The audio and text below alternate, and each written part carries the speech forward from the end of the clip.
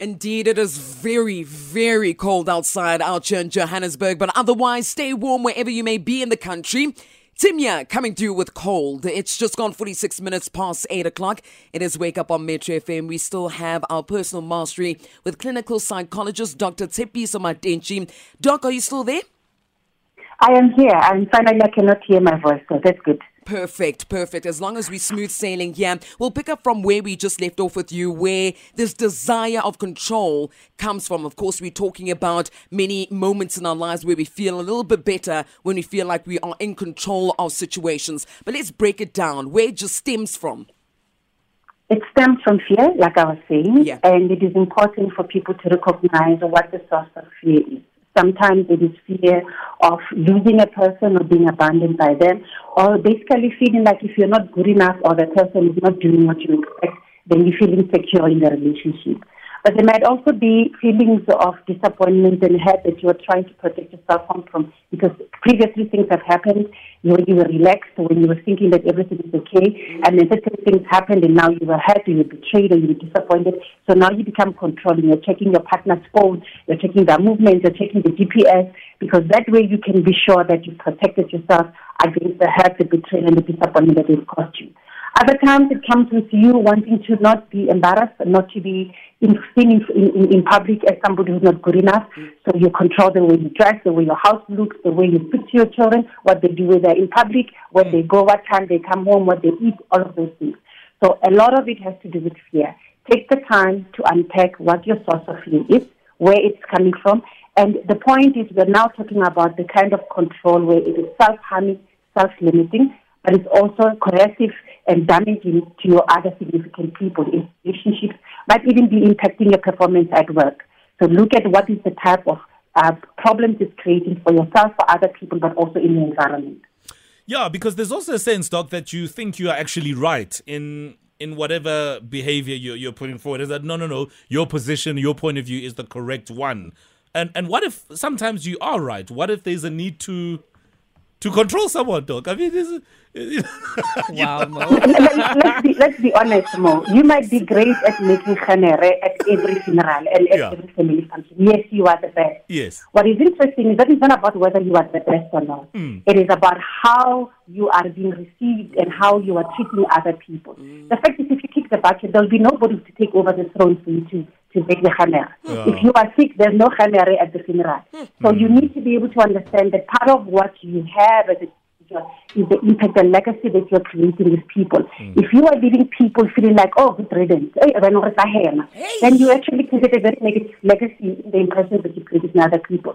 So the impact, the thing about emotional intelligence and personal mastery is that you recognize how people receive you and the impression, the lasting impression you want to leave with them. And you want to be able to share and impart and transfer skills and knowledge. So if you're always right, that's it. You're always right. But the point is, you have not helped other people to come up behind you to be okay. If you are coming from a place of fear where you're accepting the dominance, then you remain dominant. But that means nobody can be able to support you and you can depend on them because you are always the one that people are depending on.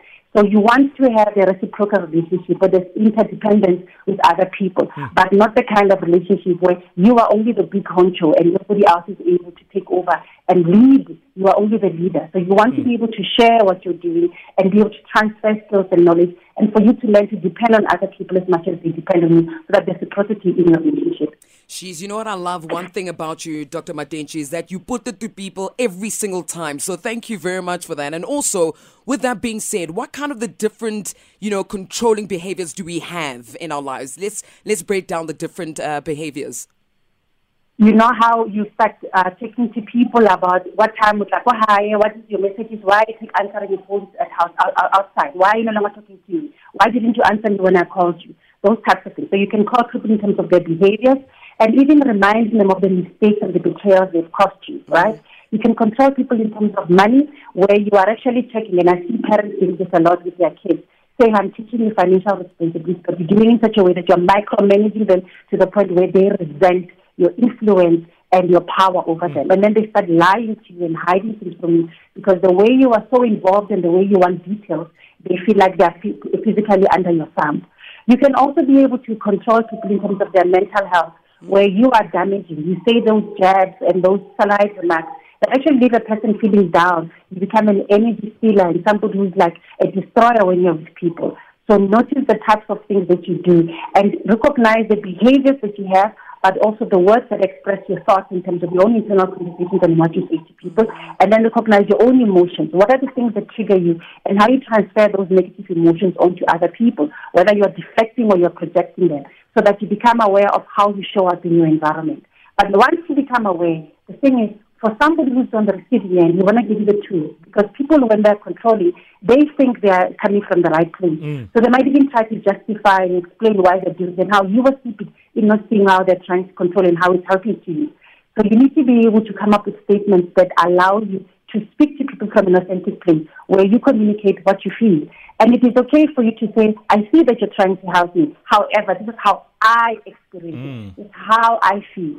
So that you own your feelings. You're not necessarily going with an counter-attack, excusing them, but you own what you're feeling. You're able to explain that this does not sit well with me. And with parents and children, when you typically do parent guidance, where we give you feedback, or your child, this is how they feel about you. And as a result, that's why they're lying. That's why they're not bringing up homework. That's why they're not telling you what's happening in their life. And as a result, the controlling behavior is creating a wedge between the two of you, right? And then the second thing is, try to look at ways of how you can share control and responsibility. I spoke about positive interdependence. When you want to give up control, look at how you can let other people ascend onto the throne, how you can learn to depend on other people and share responsibilities. And sometimes just step back and let other people struggle and fail. You don't always have to be the rescuer. You don't always have to come in and assist. Let other people learn and experiment. Step back and allow them to take the shine. Yeah, you see, Doc, that's me. You just summarized me. It's not that I'm controlling. It's just that some people drop the ball, and I want to step in. You know, it's not that I'm trying to control. Allow them. You know what I mean? Allow them to write their own metric. Come on, let them write their own metric. Whether they fail or they repeat, it is their metric. Step back and allow them to do what they need to do to learn what they need to do. Yeah, no, but it's a very crucial point, because sometimes, yes, you can't always be there to control completely the outcome of situations, and you end up trying to be in control because you worry that things are going to go wrong, because you don't trust the person that you're on this journey with, whatever the journey is, whether it's friendship, whether it's an intimate relationship, etc. But I love the fact that the first step is to create a sense of awareness within yourself as to your own behavior, and it's a difficult thing to do, to accept. You know, if you tell someone now, Doc, that you are controlling, I mean, they're going to take offense. You know, nobody really wants to wear the jersey of being controlling, but yet that's just who they are. So I think the first step is acknowledging. Yeah, absolutely. All right, Doc, thank you so much for your time. We are out of time. We need to make way for Sabi, but I know you're always busy with this and that. Where can people get a hold of you, and what are you busy with? This Thursday, on the 18th of August, we've got an amazing event for women. They can go to www.sohs2022.co.za. You can also go to my Instagram page. You will see that I've posted it. It's the 4th season where we are discussing She Owns Her Success. So if you go #She Owns Her Success, we want women to come. We're going to be having Lupita Nyong'o speaking. You're going to have other speakers. We're going to be giving a masterclass, just looking at occupational success. What are the things that hold you back? What are the things that give you confidence as a woman? And how do you keep rising in spite of all the successes that you've had? How do you bring your best game and keep achieving more and more and more? Because enough is never enough. You can go out there and be the best version of yourself, no matter where you are right now. Sorry, Dr. Matentjie, did you just say Lupita Nyong'o is going to be in this discussion as well? Absolutely. Sure. And what is interesting is that she's coming in telling a story about how she continues to rise no matter where she is right now. Powerful. And it's an issue of communicating to people that you can own your success as a woman, and no matter what it is that you're bringing, you know, do not back down. No matter what people are telling you that, Marwan, you're always going for it, you're always wanting to be excellent, you can keep at it. Because, as we say, enough is never enough. So go join us on the conversation, www.sohs2022.co.za to register, and you can actually join us for the conversation. Done. And the event begins at 2 o'clock on the 18th of August. Beautiful. Beautiful, Dr. Matentjie. Thank you so much for your time, and we'll catch up again next week. She is very busy on Instagram, and you can find her, Dr. Matentjie, Matentjie.